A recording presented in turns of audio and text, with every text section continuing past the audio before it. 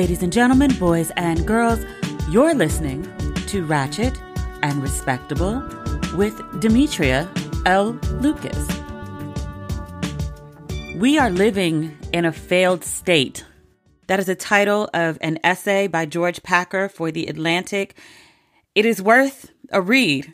Packer concludes that America, the world's richest power, has been reduced to a beggar nation in utter chaos. Talking about politics, world events, is not my preferred lane. I started Ratchet and Respectable to talk about pop culture and TV and film and naked men and dating and relationship shenanigans and worldly adventures, spa treatments. I'm thankful that so far no one has complained about the shift in the show. I don't intend it to be permanent. I would like to just talk about frivolous shit that really doesn't matter. But in the middle of a global pandemic, I think that's a bit irresponsible. And it's the only real news. Celebrity shenanigans and the usual bullshit just ain't all that interesting anymore. For everyone except the Lieutenant Governor of Texas, who says, quote, "There are more important things than living," end quote. Are there? Because the things that you think are more important than living, you can't do them if you're dead. I don't understand. So thank you for listening as we embark on trying to figure out what the fuck is going on. Because it's a doozy. That said, I did put together a compelling episode for you today. I hope that you enjoy it. I'll give you a heads up. After we talk about the coronavirus updates, we'll be talking about Teddy Riley and Babyface, the 2 times they broke the internet. And last, but certainly not least, we'll be talking about former NBA player Stephen Jackson, who went live recently to explain why he left his former fiancée at the altar. He has a very interesting story. If you listen to Ratchet and Respectable on a regular basis, you might remember that I interviewed that fiancé about a month ago. Mr. Jackson had made a live video then, which he accused his children's mothers of being bitter. He said that of the 5 mothers, he wished that he had never met 3 of them.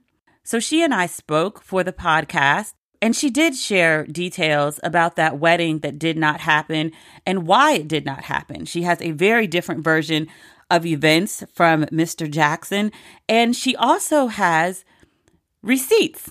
One of those receipts that she posted directly contradicts this version of events that he's recently told about their prenuptial agreement and why they didn't get married. In the meantime, I'd like to talk about what I've been calling America series finale. This is looking like the end of the country. For whatever reasons, we just are not progressing with this virus. Who actually has it? Who has antibodies for it? What we're actually dealing with? Most of the East Coast and the West Coast have been shut down for, is this week 6, week 7? I've lost track of time.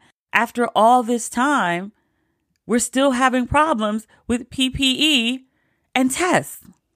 This is a weird one. I'm in Maryland with my parents to ride this thing out.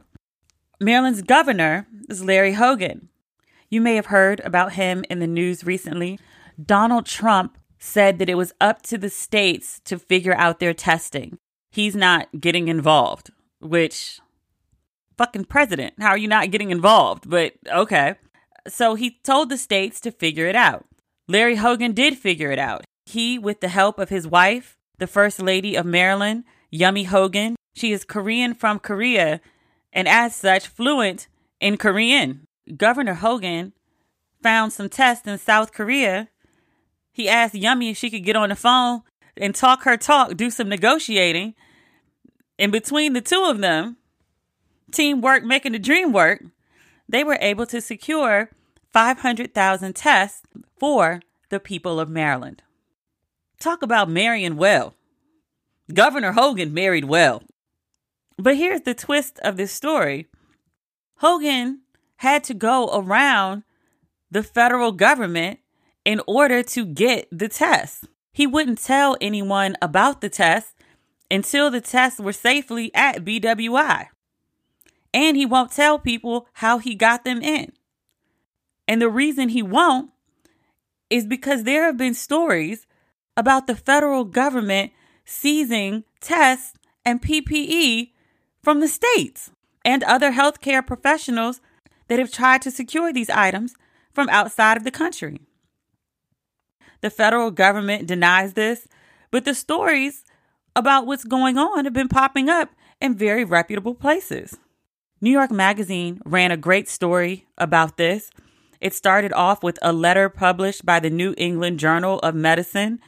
That journal featured a letter in its COVID-19 notes series that was written by an executive running a small health system. He says, "Our supply chain group has worked around the clock to secure gowns, gloves, face masks, goggles, face shields, and N95 respirators. A lead came from an acquaintance of a friend of a team member. 3 members of the supply chain team and a fit tester were flown to a small airport. 2 semi-trailer trucks, cleverly marked as food service vehicles, met us at the warehouse. When fully loaded, the trucks would take 2 distinct routes back to Massachusetts to minimize the chances that their contents would be detained or redirected. Before we could send the funds by wire transfer, 2 Federal Bureau of Investigation agents arrived, showed their badges, and started questioning me. After receiving my assurances and hearing about our health system's urgent needs, the agents let the boxes of equipment be released and loaded into the trucks. But I was soon shocked to learn that the Department of Homeland Security was still considering redirecting our PPE. Only some quick calls leading to intervention by our congressional representative prevented its seizures." New York Magazine points out that what is most horrifying about this account is that his experience was not all that surprising to him. He expected interference from federal officials and did everything he could, including staging the shipment in food service trucks to avoid detection. The Chicago Sun-Times has a similar story. They reported that the governor of Illinois was arranging secret chartered flights of supplies as a way of outmaneuvering federal interference. A spokesperson for the governor told the paper, quote, "The supply chain has been likened to the wild, wild west. Once you have purchased supplies, ensuring they get to the state is another Herculean feat." These stories are everywhere. There's another one in USA Today. He says his supplies were seized by FEMA. USA Today reached out to FEMA and they called the accusations, quote and unquote, false. USA Today went back to that Delaware supplier and said, "Bruh, they're denying what you're saying. How do we know what you're saying is true?" The supplier said, "I have receipts." Literally. He shared a written order that FEMA sent to his company. The document directed him to sell to the federal government, quote, "all filtering facepiece respirators, including the N95 respirators contained within shipping number XYZ that arrived at JFK Airport on April 6th. There was a following shipment on April 19th of 300,000 masks, which were also seized." USA Today followed up with FEMA to ask where this document came from. They did not receive a response. What are they doing with the PPE? Why are they seizing it? Where is it going? Across the nation, healthcare workers are crying about PPE. It's necessary.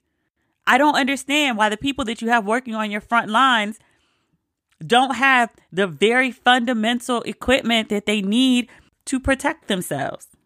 More than 9,000 healthcare workers have been infected with COVID-19. How is that acceptable? You're not going to protect your healthcare workers with your overwhelmed hospitals. And then you turn around and you have these governors who are operating at Trump's behest. He wants the nation reopened for business. The economy is tanking. He's pissed. Many of these Republican governors, notably not Maryland's Larry Hogan, who is a Republican, but is doing the Lord's work for this state right now. But these Republican governors, especially the ones in the South, are trying to open up their states again. I am baffled. How do you decide to open up your state when you don't have proper testing, you don't have proper PPE for your healthcare workers, and your healthcare workers are dying? Who is going to take care of the sick people? In so many ways, so many leaders in this country are demonstrating that they do not care about healthcare workers, they do not care about other essential workers, and they do not give one flying fuck about the citizens of the United States. Prime example, you have a crazy mofo like the lieutenant governor of Texas. He's not the only crazy one. There's a mayor in Las Vegas, a woman. She did this interview with Anderson Cooper earlier today. The interview was so bad that Anderson Cooper took off his glasses and rubbed his eyes. Like, he was so frustrated and so befuddled at what was coming out of this woman's mouth that he couldn't take it. I'm not going to read it to you. I'm going to play it for you, because if I read it to you, you'd be like, Demetria, you're making up shit. This is hyperbole and exaggeration, and this is beneath you as a journalist. Las Vegas Mayor Carolyn Goodman. You're talking about encouraging hundreds of thousands of people to come to Las Vegas. I get the financial losses people are suffering, which is awful. But you're encouraging, hundreds of thousands of people coming there in casinos, smoking, drinking, touching slot machines, breathing circulated air, and then returning home to states around America and countries around the world. Doesn't that sound like a virus petri dish? How is that safe? What it sounds like? You're being an alarmist. I'm not. I've lived a long life. I grew up in the heart of Manhattan. I know what it's like to be with subways and on buses and crammed into elevators. I think you are by saying what you have just said. So you don't believe there should be any social distancing? You don't believe that this is Of course I believe there should be. Of course. How do you do that in a casino? That's up to them to figure out. I don't own a casino. I don't know anything about building Wait a minute. I'm sorry. You're the mayor of Las Vegas, and you want casinos to be open, even though you have no authority, thankfully, over casinos. But you say open them up, but you have no responsibility about how that would be done safely? No, you're blurring. No, you're blurring. You said it's not your job. There. I'm not a private owner of a hotel. I wish I were. And I would have the cleanest hotel with 6 feet figured out for every human being who comes in there. If you can't figure out how to do this safely, why, as mayor of a city that you were responsible for the people's safety, are you calling for something that you have no plan for how it would be done safely?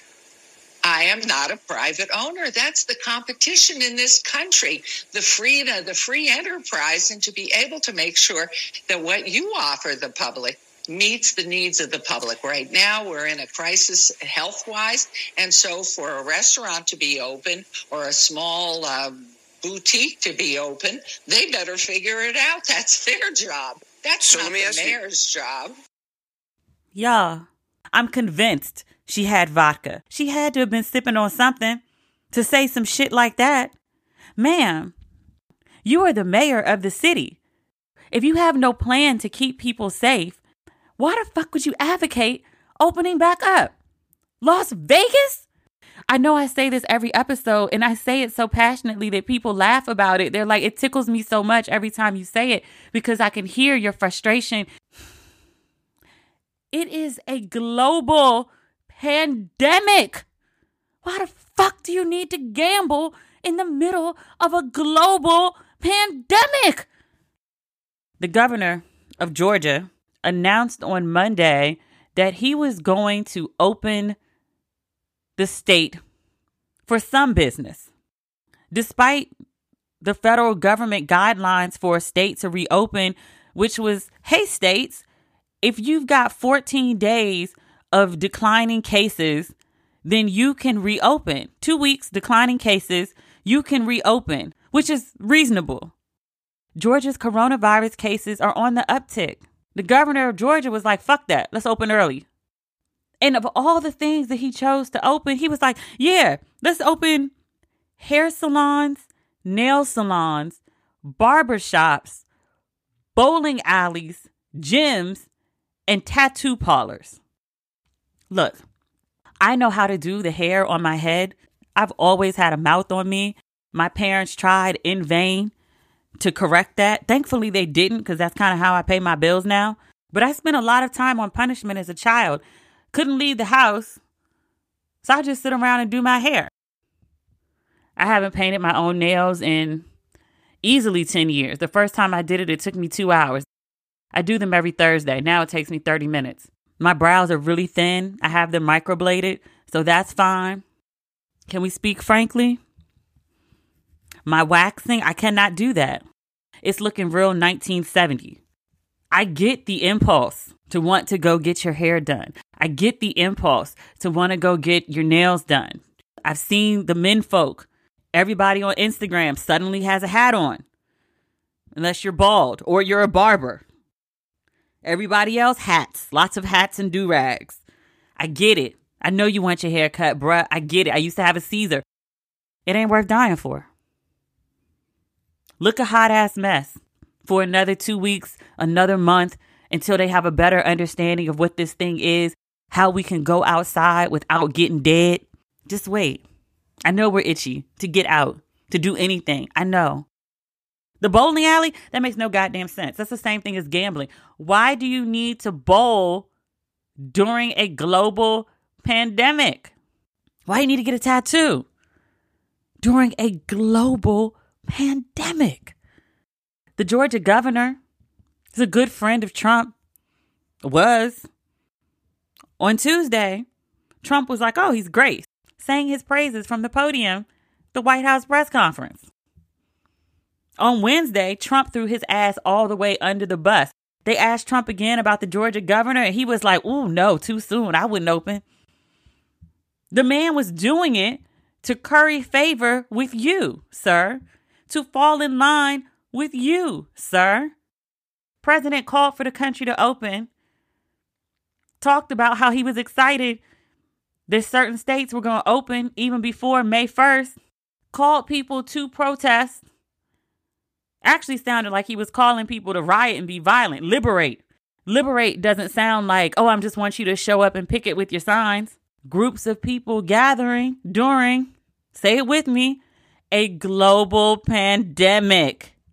Liberate sounds like set shit off. Liberate doesn't sound like social distancing 6 feet apart with masks on. Peaceful. Liberate sounds like Boston Tea Party type shit. Because really, wasn't that a riot? White people riot and they call it a party. Black people have a party and they call it a riot. Disturbing the peace. I don't even understand Trump's take on this one. I'm glad he said it because it was the right thing to say. But also, he's saying it after he encouraged it. Like you encouraged some dumb shit to happen, and then some dumb shit happened because of your encouragement as the president of the United States. And then when the shit you said you wanted to happen happens, then you throw the man under the bus for doing it. Not that I actually care how this reads with his base, because I, for obvious reasons, don't want him reelected. But I don't even understand how this works out. Like, what are you doing? Other than causing chaos for chaos fucking sake. There's a meme that sums up about how I feel about these states opening with no proper testing, with obviously no vaccine, with obviously no reliable treatment. Andrea Lachey. Quote, for the record, I'm not dying so that this country's economy can improve. My ancestors already did that. I completely get why people want the economy to open. Somewhere on this podcast, there's an ad running for BetterHelp. This is not one of them.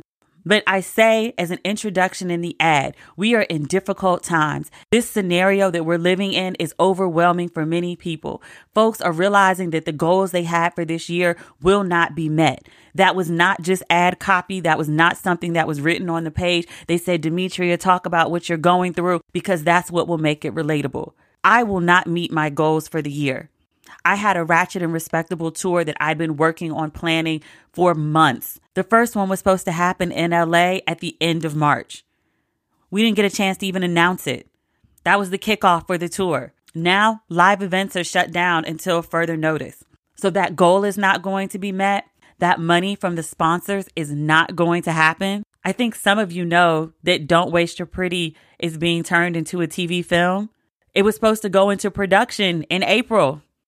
Sometime in February, the casting director was sending out calls for naked men for a new film called Don't Waste Your Pretty. Every means of contacting me people had were hitting me up like, oh my God, someone stole the name of your book. No one stole the name of the book. It's my TV film. It was supposed to air this fall. Will it? I'm thankful that even without those two projects that I really, really wanted to happen this year, that I can still pay my bills. I recognize that I am very fortunate. Everyone is not in that position. And I have the greatest sympathy for folks who are financially struggling right now.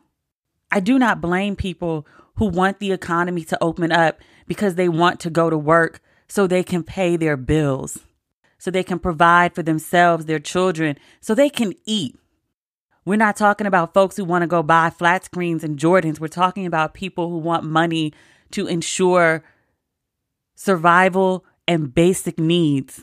I hate that so many people have been forced into a position where they feel they have to choose between risking their life or working. That is a hard choice to make. And it's negligent that our federal government has not provided for its citizens in this time. $1,200 wouldn't cover my one bedroom in Brooklyn 20 years ago. That's all some people have received. Some people haven't even seen that. The check was supposed to be coming. Folks check their accounts every day. Ain't nothing there. Something like 40% of Americans didn't pay their rent last month. Some people might have been trifling. The vast majority of people ain't got it. They hadn't worked in 2 weeks. A lot of folks were struggling before this happened. They're struggling worse now. It's unfortunate. It's so unfortunate. And no one has easy answers. And I say that to say, if you are in economic ruin, if you are on the cusp of economic ruin, that's something you can come back from. I'm not saying that will be easy. I'm just saying that if you just keep living, wonderful things can happen. I've lived that. I also know if you dead, ain't no coming back from that. Fucked up finances, hard to fix, fixable. Once you dead, you dead. Today's episode is brought to you by Angie. Angie has made it easier than ever to connect with skilled professionals to get all your jobs and projects done well. Let me tell you, there's the version of it where you try to do something at home, and then there's a version of it where you have someone help you, you watch them do it the right way, and you go, thank God I didn't try to do that myself. I have fully done things around the home that I think look good, and then a bang in the night, and I wake up to a shelf collapsing, a painting falling off the wall. I've seen it all go south. I own a home, and I can tell you, I know how much work it can take. Whether it's everyday maintenance and repairs or making dream projects a reality, it can be hard just to know where to start. But now all you need to do is Angie that and find a skilled local pro who will deliver the quality and expertise you need. Whatever your home project, big or small, indoor or outdoor, you can Angie that and connect with skilled professionals to get the project done well. Right now, one of my wish lists is I want a bike for my condo in Milwaukee, and I would love to rig it up on a pulley in the ceiling because I have one of those like lofted ceilings, but I'm so scared to try that on my own. Angie has 20 years of home experience, and they've combined it with new tools to simplify the whole process. Bring them your project online or with the Angie app. Answer a few questions and Angie can handle the rest from start to finish, or help you compare quotes from multiple pros and connect instantly, which means you can take care of any home project in just a few taps. Because when it comes to getting the most out of your home, you can do this when you Angie that. Download the free Angie mobile app today or visit Angie.com. That's ANGI.com. In lighter news, Babyface and Teddy Riley had their much anticipated, long awaited face-off for Verzuz. They had it twice. It was delayed initially. People thought it was because Teddy Riley was trying to charge, but it turned out that Babyface and his family all had coronavirus. So he delayed it. So this past Saturday, we all gathered around our iPads and our iPhones on Instagram, ready to see this battle. I have not watched the other ones. I wasn't really sure what was going to happen. When I logged on to Teddy Riley, he was in his studio. There was a hype man. There was a microphone. Teddy Riley had his keyboard out. There were lots of people in the room despite, social distancing. Nary one had on a mask. And I was like, oh, is this what Versus is? I've been tuning in to D Nice at Club Quarantine. I thought it was going to be two people with good sound, their microphones, and just playing their music, doing shout outs, maybe some tidbits about the songs. But I just thought, a lot of good quality sound, a lot of music. But I was like, oh, okay, Teddy Riley has a whole concert. He's getting ready to perform. This is exciting. So I guess Babyface is also going to perform. I love Babyface. I love Teddy Riley too. Big fan of both, but I'm a bigger fan of Babyface. Nothing personal to Teddy Riley, just a preference. Then Babyface, it took him a while to get on. As it would turn out, Teddy Riley just wasn't paying attention to his phone. So Babyface finally comes on, and then I'm confused because Teddy Riley has this whole elaborate setup on a split screen. So he's at the top and Babyface is at the bottom, and all of the commentary is going over Babyface's face, and then there's hearts going up the side. But you can make out that Babyface is in his smoking jacket, alone in the room, chilling. And I was like, oh, so it's not a concert. Oh, okay. I'm confused because Teddy Riley looks like he's doing MSG and Babyface just looks like he's chilling at home. This feels like two different events are happening. I'm not sure. So it takes a while to figure out some technology, which, these are black men in their 50s and 60s. Babyface is 62, doesn't look a day of it, but Babyface was okay. Teddy Riley, there was 1 million people in the room, and no one knew how to work the audio. So Babyface sitting alone in his studio and whatever he was playing his music on, Teddy Riley, despite all of these people and all of this production, there was an echo. Everyone's in the comments. Instead of talking about the music, it's like, hey, Teddy, your sound. There's an echo. Hey, the sound is off. So it takes about 3 songs for them to actually fix the sound. Teddy tried to blame it on Babyface, and he was like, oh, I think it's you. And everyone was like, no, that's not Babyface. Babyface was like, I haven't done anything. I'm here alone, social distancing. So Teddy Riley fixes something. It's better. It's still not good. They played 3 songs each already. Teddy Riley was like, oh, let's start over. We don't need to start over.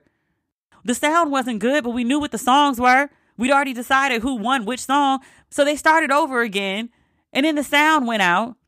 Babyface, who was a shady palm tree of a human. He had so many casual one-liners. Teddy Riley played a song from High Five, and Babyface was like, oh, okay. Like, how old were they when they did that? And Teddy Riley was like, oh, I think one was 16, but the oldest one was 18. And Babyface was like, yeah, okay. Bobby Brown was about that age when I did this. And he dropped every little step. I had no idea Babyface did most of Don't Be Cruel. There was something else Babyface said. Oh, Teddy Riley did the show with Dougie Fresh, which I did know because I saw Teddy Riley in concert at Essence a couple years ago, and Dougie Fresh came out. And I was like, wait, what does Teddy Riley have to do with Dougie Fresh? And then I looked it up and was like, holy shit. But he played the show, and Babyface was like, oh, how old were you when you did this? Were you 12? It's like, sir, you're a shady palm tree. But Teddy's music was messed up. Babyface was like advanced level Omarion. Remember Omarion? They were asking about his bandmate now being with the mother of his 2 children. And Omarion was like so unbothered. He was like, I don't feel no kind of ways about it. Babyface is advanced level Omarion. Teddy Riley was just trying to figure out so much. He was standing there with his hands on his hips, looking around, trying to get one of the 1 million people in the room to figure out the audio. No one knew what to do. And Babyface was just so patient. Teddy. Tyrese was one of the 500,000 people that showed up to watch Teddy and Babyface. And Tyrese was like, just throw in the towel. Somebody photoshopped what he wrote and they misspelled everything. And Tyrese reposted it and was like, I did not write this. This is not me. I know how to spell tile. He didn't know that the saying is throw in the towel. I have a Maryland accent.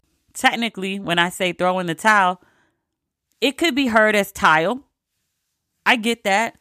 Tyrese has made it into his 40s believing that people are getting upset and throwing the tile. I'm like, wouldn't that hurt? Did you never watch Rocky or Creed or any kind of boxing match? That's where the phrase comes from. When you're trying to end a boxing match, the ref is not hearing you. You literally throw in the towel. Tyrese was not aware. He was made aware. The internet made him aware in the most hilarious of ways. Oh my God. The memes, the best. Everyone sitting at home, bored as shit with nothing to do. I stayed up until the middle of the night cackling about Tyrese and Teddy Riley. It was wonderful. It was a great night. The thing started at 9. Finally, somebody from Teddy Riley's camp came on and was like, yeah, come back in 30 minutes. We're going to be back. We're going to fix the sound. It was something like 300, 400,000 people on that live waiting for Teddy Riley to figure out his sound. And I was like, sir, you did the most. You set up a whole studio. He was taping the whole thing for his website. Very elaborate setup. And I was like, y'all did all of this. It took y'all all day to set this up. And no one thought, we should probably check the sound before we go live. Only because it was Teddy and Babyface. I went back at 10:30. Babyface was there promptly and was like, hey, y'all, this not going to happen tonight.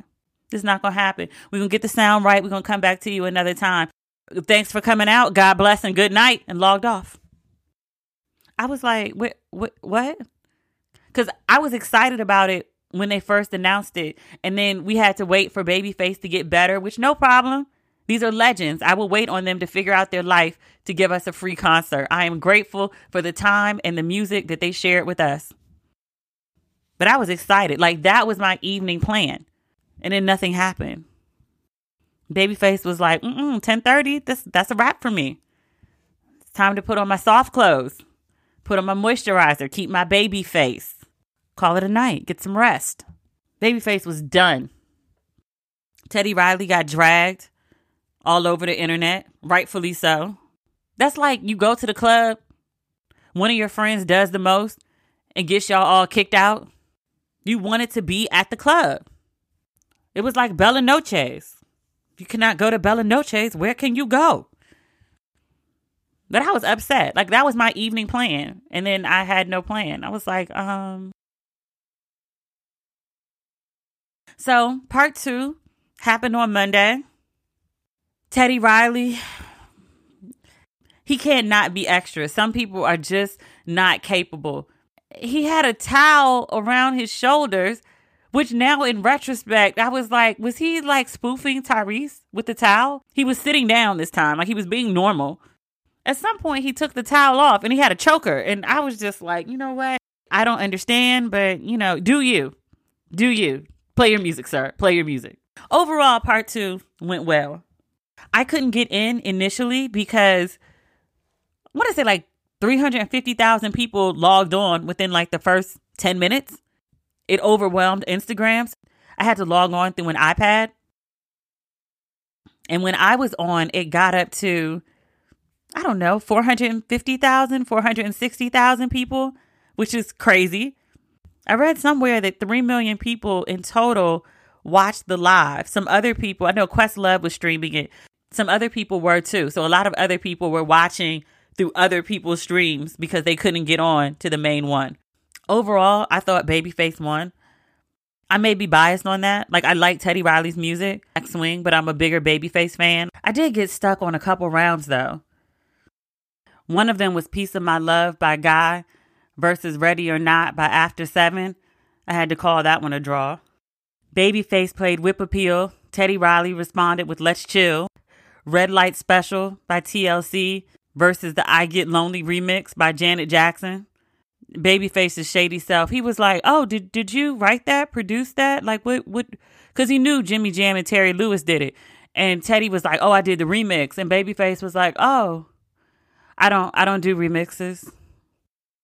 It was good until it wasn't. Babyface broke out his guitar at one point. Teddy Riley was like, oh, is that what we're doing? I didn't know we could do instruments. I think it was for When Can I See You? Was it?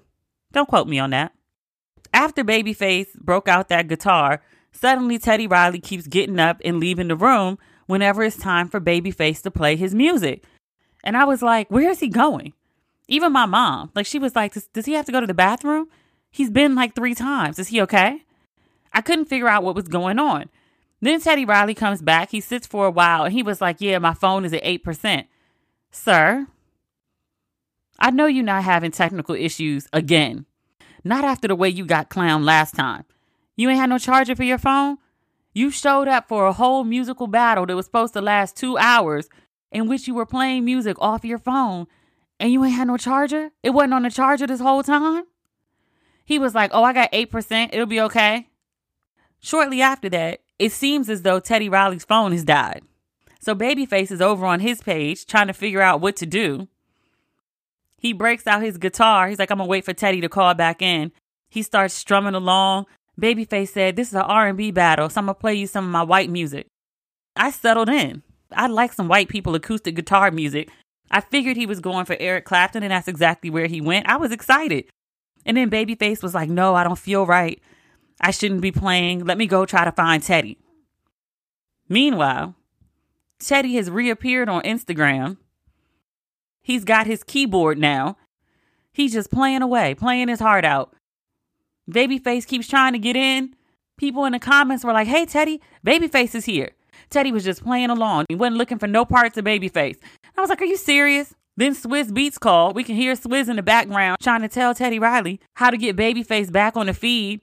Babyface can't get in because there's too many damn people. So that was the end of that. Babyface went back over to his page and said he was going to finish out the set. He had a couple more songs he wanted to play. So I left. Nothing against Teddy Riley. I recognize and respect him as a musical genius. I loved Guy. Unless Aaron Hall has had a come to Jesus moment, he is still a trash human. Look up his interviews on YouTube if ever you have a chance. They're terrible. But maybe he's changed his ways. I hope so. But he could sing his ass off. My God, that's a singing ass man. I love his voice. But I went back over to Babyface and he played a little Whitney Houston, Count on Me. I don't know what Teddy played. I heard he was just jamming away. And at some point, Dr. Dre came on. People keep asking for a Dr. Dre and Puffy East Coast, West Coast versus. Which I was like, I'd love to see it. I'd be shocked if that happened. You got to know who you ask things of. Dr. Dre took a good 13, 14 years to give us The Chronic, which was named Compton by the time it came out. Like, Dr. Dre, he'll do what he do on his own time. We might get verses somewhere in 2030. I look forward to it. But it was good. I had a good time. I'm not really into the online events. There's nothing wrong with it. Love D-Nice. Like, everyone's like, are you going to Club Quarantine?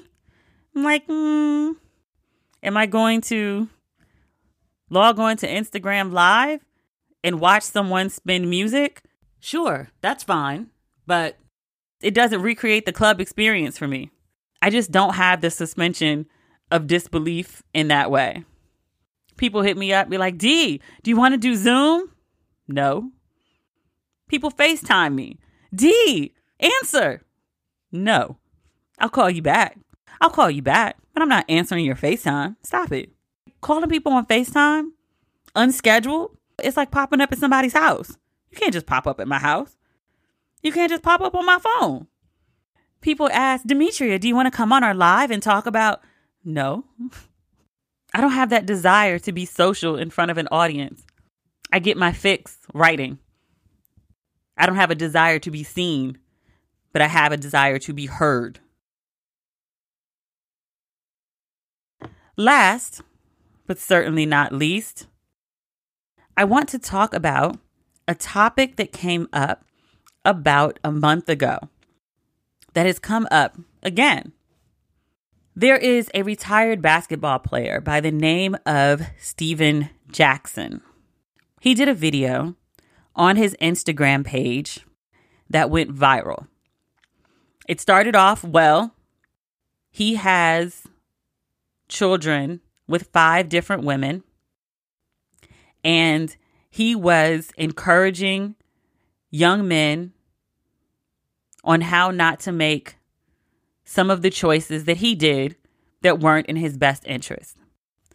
And in this case, the choice was having children by a lot of women. He says that of the 5 women he has children with, he wishes he never met 3 of them. He says he's paid millions in child support. He said something, I may not quote it exactly, but it was this sentiment that bitter black women are a black man's downfall. And then bitter black women are worse for black men than the police. And I'm like, bruh, if you had just stopped at the first part. I addressed some of that on my Instagram page. I reposted a portion of Stephen's video, and I noted some of my concerns and questions. One of which was, what is it that you hope to accomplish by getting on the internet and saying that you wish you never met 3 of the 5 women that you have children with? Like, he didn't name the women, which could leave all of the kids wondering, was he talking about my mom? Does he wish that I didn't exist? Which is a fucked up thing to hear from your father. He has said that 3 of the 5 women are bitter. I pointed out that the common denominator of him and these women, including the bitter ones, is him. If 3 of these women are bitter, why are they bitter? I'd love to know. Because I've never met a woman who's bitter about men. And I have met bitter women. There are those that exist. There's 9 times out of 10 an underlying reason for why they were bitter. The woman has been treated wrong. She's been emotionally manipulated. She's been abused. She's been misled. Those are things that tend to lead to bitterness. What did you do to these women that they are bitter? What are they bitter about? I said I would love to hear what the women that he's speaking about, I would love to hear what their perspective is. Like, what happened? Why are they bitter? So a lot of people responded to that post, and one of them was one of the women who has children with Stephen Jackson. They were engaged at one point.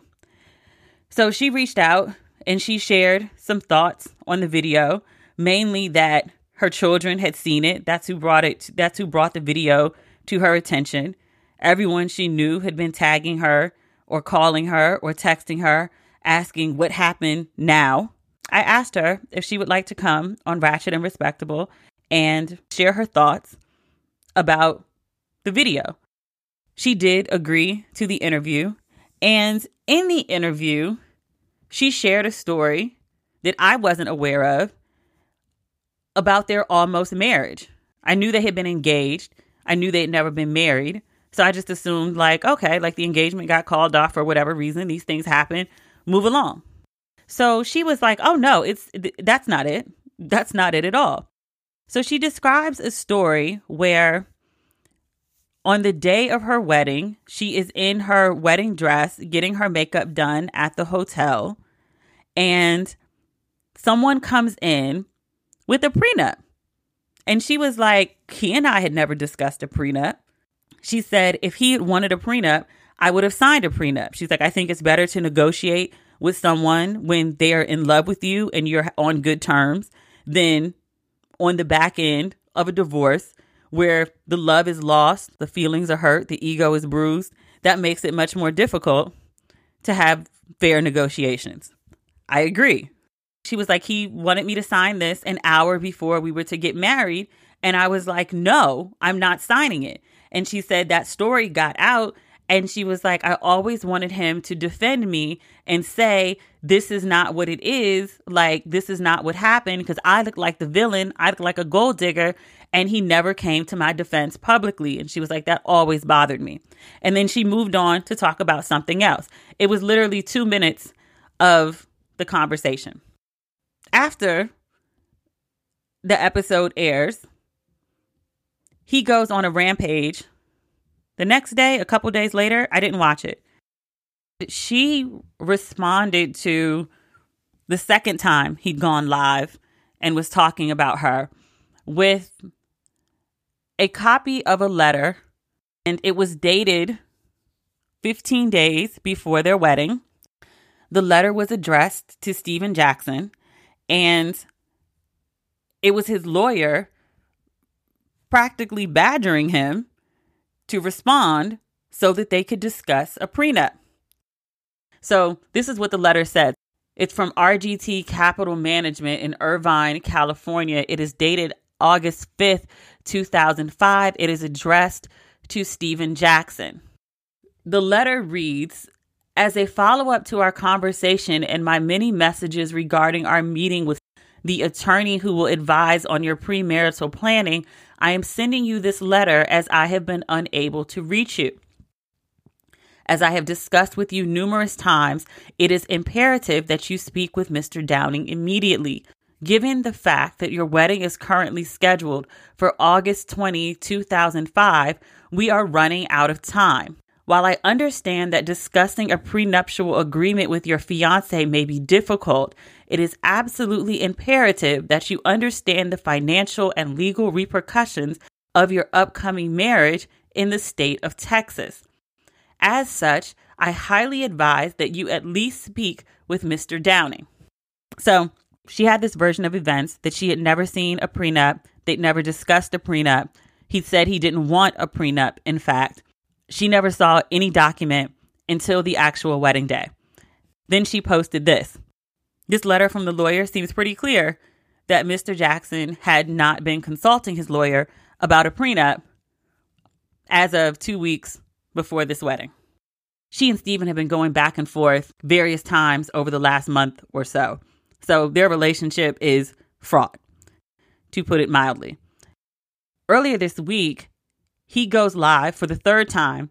He tells this story about how he left Melissa more or less at the altar. I didn't see it. I didn't hear about it until Madame Noir, a website dedicated to Black women, covers the story. So on the site, they basically post a transcript of Mr. Jackson's version of events. And he starts off, he says, this isn't meant to demean anyone. I love everyone, Black women included. He says he's telling this story for women and men, but I really want my young men, it's not the word he used, but let's use that word, to listen to this and take the right advice. He said he met her in New York. They dated for a year or two, and eventually she moved to San Antonio to be with them. He won a championship there, he says, but because the organization didn't feel like his girlfriend was a good influence on the other NBA wives and they didn't like the way she dressed, he decided not to renew his contract. Does that make sense to you? Like the front office of your team is invested not just in the players, but in their wives and how they carry on, and then the clothes that your girlfriend wears? I mean, I've never played in the NBA. I have friends that are married to NBA players. That just seems a little far-fetched for me. So they moved from San Antonio to Atlanta and then Indiana. Why does he keep moving teams? Is that normal? I don't follow sports like that. It's a genuine question. I don't know. So he says he proposed. They plan to get married in Houston, where he's from. And he says, newsflash, in order to get a prenup drawn up, both the husband and the wife, the bride and the groom, have to agree on the prenup before it can even get written up. That's not accurate. That's not true. Because you can draw up a prenup and then present it to someone, and then the other person has a lawyer, and then their lawyer goes back and forth with your lawyer on what they want. You don't have to both be in the room to do that. That's a choice. He says, I take care of a lot of people. I'm never letting one woman control all of the hard work I've done in my life. Shooting in the gym, blah, blah, blah, blah, blah, blah. So he says they get the prenup. They get it back 3 to 4 months before the wedding. He says, I give it to her. She shouldn't be surprised by it because they sat down and agreed on a prenup. Was this with the lawyer or not? He insists, we agreed. Listen to me, y'all. We agreed on the prenup. A month passed, 2 months passed. I'm like, we need to get that prenup signed so when we get down there to Houston, we ain't got to worry about it. I tell her that 2 or 3 times. Now it's a month before the wedding, and I'm like, this is something we agreed on. I shouldn't have to tell you to sign this prenup. She's like, I'm going to sign it, I'm going to sign it, I'm going to sign it. During that time, we make an arrangement for the wedding. You still got to plan shit. He goes on to talk about there's this pastor that she really, really wants to officiate the wedding. He wanted another pastor, but he's like, it's your wedding. You could do it. Then he goes on to say, morning of the wedding, he's getting dressed with the groomsmen. In the back of his mind, all he's thinking about is his prenup. He says the preacher comes in with his assistant. The nanny is there. She pulls him to the side and is like, hey, she still hasn't signed the prenup. He says, well, I'm not getting married. The preacher steps up. He says, hey, you love this girl. Don't make a drastic decision. I think you should let God handle it. And he's like, huh? The pastor says he doesn't believe in prenups. So Jackson says, now I know why she was fighting for this pastor, because he don't believe in prenups. He's like, damn, what do you believe in? This dude is funny. He said, I put everything in God's hands, and God is telling me to put the pen in her hand and make her sign this goddamn prenup. So God telling you and me 2 different things. Even knowing about this lawyer letter, I can't help but laugh because of the way he delivers stuff. And this is just a written version. So he continues. I can't read all of this. He says his sister was in the room with the women. He says she was upset because the women, his ex-fiance and her friends mostly, were in there talking crazy. He says this is when his ex-fiance showed her true colors. He calls the wedding off. Somebody comes in and says, your fiance wants to talk to you. His friend says, you were getting ready to marry her. Out of respect, talk to her. He says, okay, I'm going to go speak. She's still in her wedding dress. He gets in the room. She's crying. She says, okay, I'll sign it. I'll sign it. He says, I was born at night, but not last night. Anytime anybody signs anything where they're crying under any type of stress, that shit can get thrown out. So this shit she tried thinking I was going to buckle so it could get thrown out. No, sweetheart, you chose your decision. Kicker. They partied at the hotel. He and his friends decide to go out. 2 of her friends go out with them. He says, I'm going to keep it funky. I downed one of them. You feel me? But that's her friends, though. Yeah, I did it. Sure did. If I'm going to trick $300,000, $400,000, I'm going to get some get back. What? Wait, so you had sex with one of the bridesmaids? Like, even if you didn't marry the fiance, she still got a kid with you. You still got to deal with her for the rest of your life. My fiance sleeping with one of my bridesmaids? Is that not some shit that would make somebody bitter? This is a fascinating story. Madame Noir called it the same thing. It really is a fascinating story.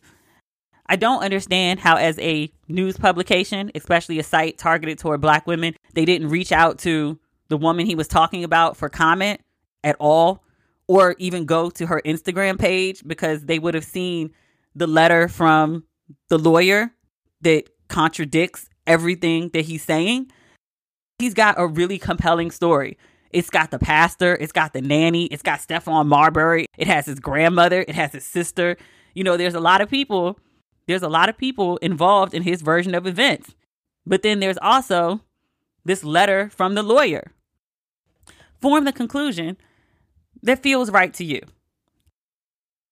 After this drama that I just read to you, that Stephen posted on his Instagram page for all of the things that he said, they stayed in a relationship after that. And they had another child. I will also say that this whole scenario, everybody was in their 20s. He's 42. This wedding was supposed to take place 15 years ago. He was 27. This is all really young people shenanigans. That is our podcast for the week, ladies and gentlemen. As always, thank you for tuning in. Thank you for listening. I always appreciate speaking with you. I'm glad we've had this time to convene in these very crazy times. If during the week you would like to have more Ratchet and Respectable in your life, you can follow me on Twitter, Instagram, or Facebook at Demetria L. Lucas. You can follow me on my website at DemetriaLLucas.com. And if you enjoy the podcast, you want to make sure that you get it as soon as it goes up, please subscribe on whatever platform you're listening to this podcast on. So we will talk soon. Yeah? Okay. Bye.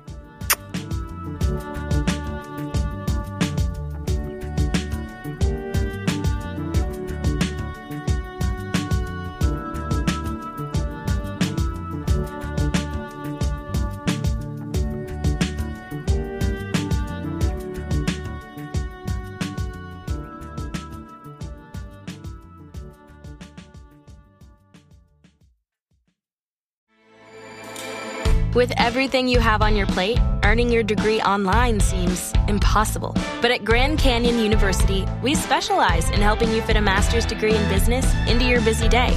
Your graduation team, led by your own GCU counselor, provides you with the personal support you need to succeed. Achieve your goals with a plan and team behind you. Find your purpose at Grand Canyon University. Visit gcu.edu.